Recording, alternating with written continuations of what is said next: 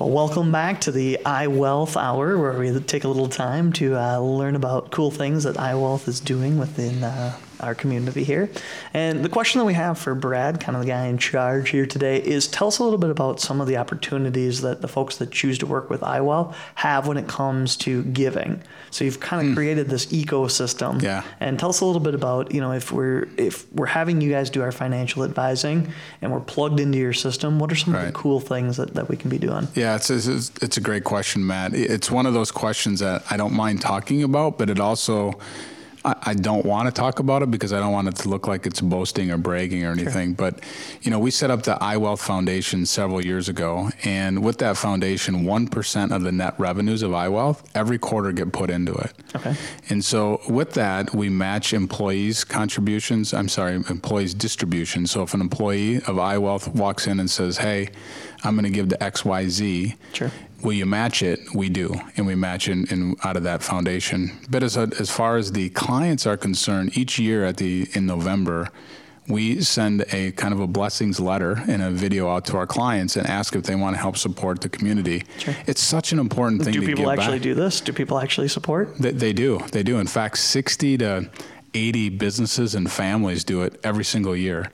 So about 10 years ago, Trudy and I are sitting around and the Waseca Area Foundation, the Waseca Area Neighborhood Service Center. And for those of you that don't know, Trudy is my wife. Your wife. Okay. Yeah.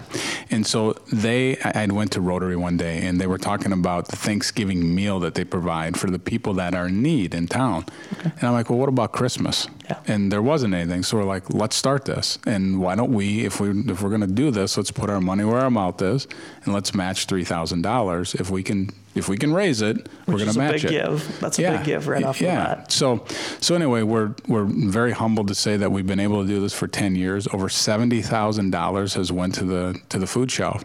And what's really cool is there's 200 families a year that pull up on December 23rd or so and pick up a turkey and potatoes and milk and things like that. Fixings. Yeah. All the classic fixings that you're supposed to have at Christmas. Yeah, I'm actually hungry when I'm talking about it right now. So anyway, they come by, they pick this up, they qualify for it, sure. And then they get to go home and have a nice Christmas meal.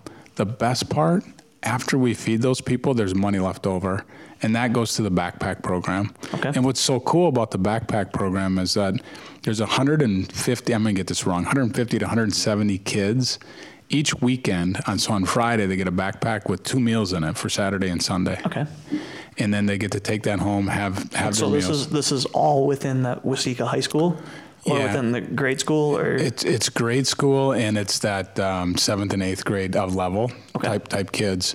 And it's done discreetly. It's been done for a long time, but they always are short funding on it. So any money that's left over after we have Christmas dinner, that's first, we got to eat. After that money goes to that backpack program, and it's just really cool to support.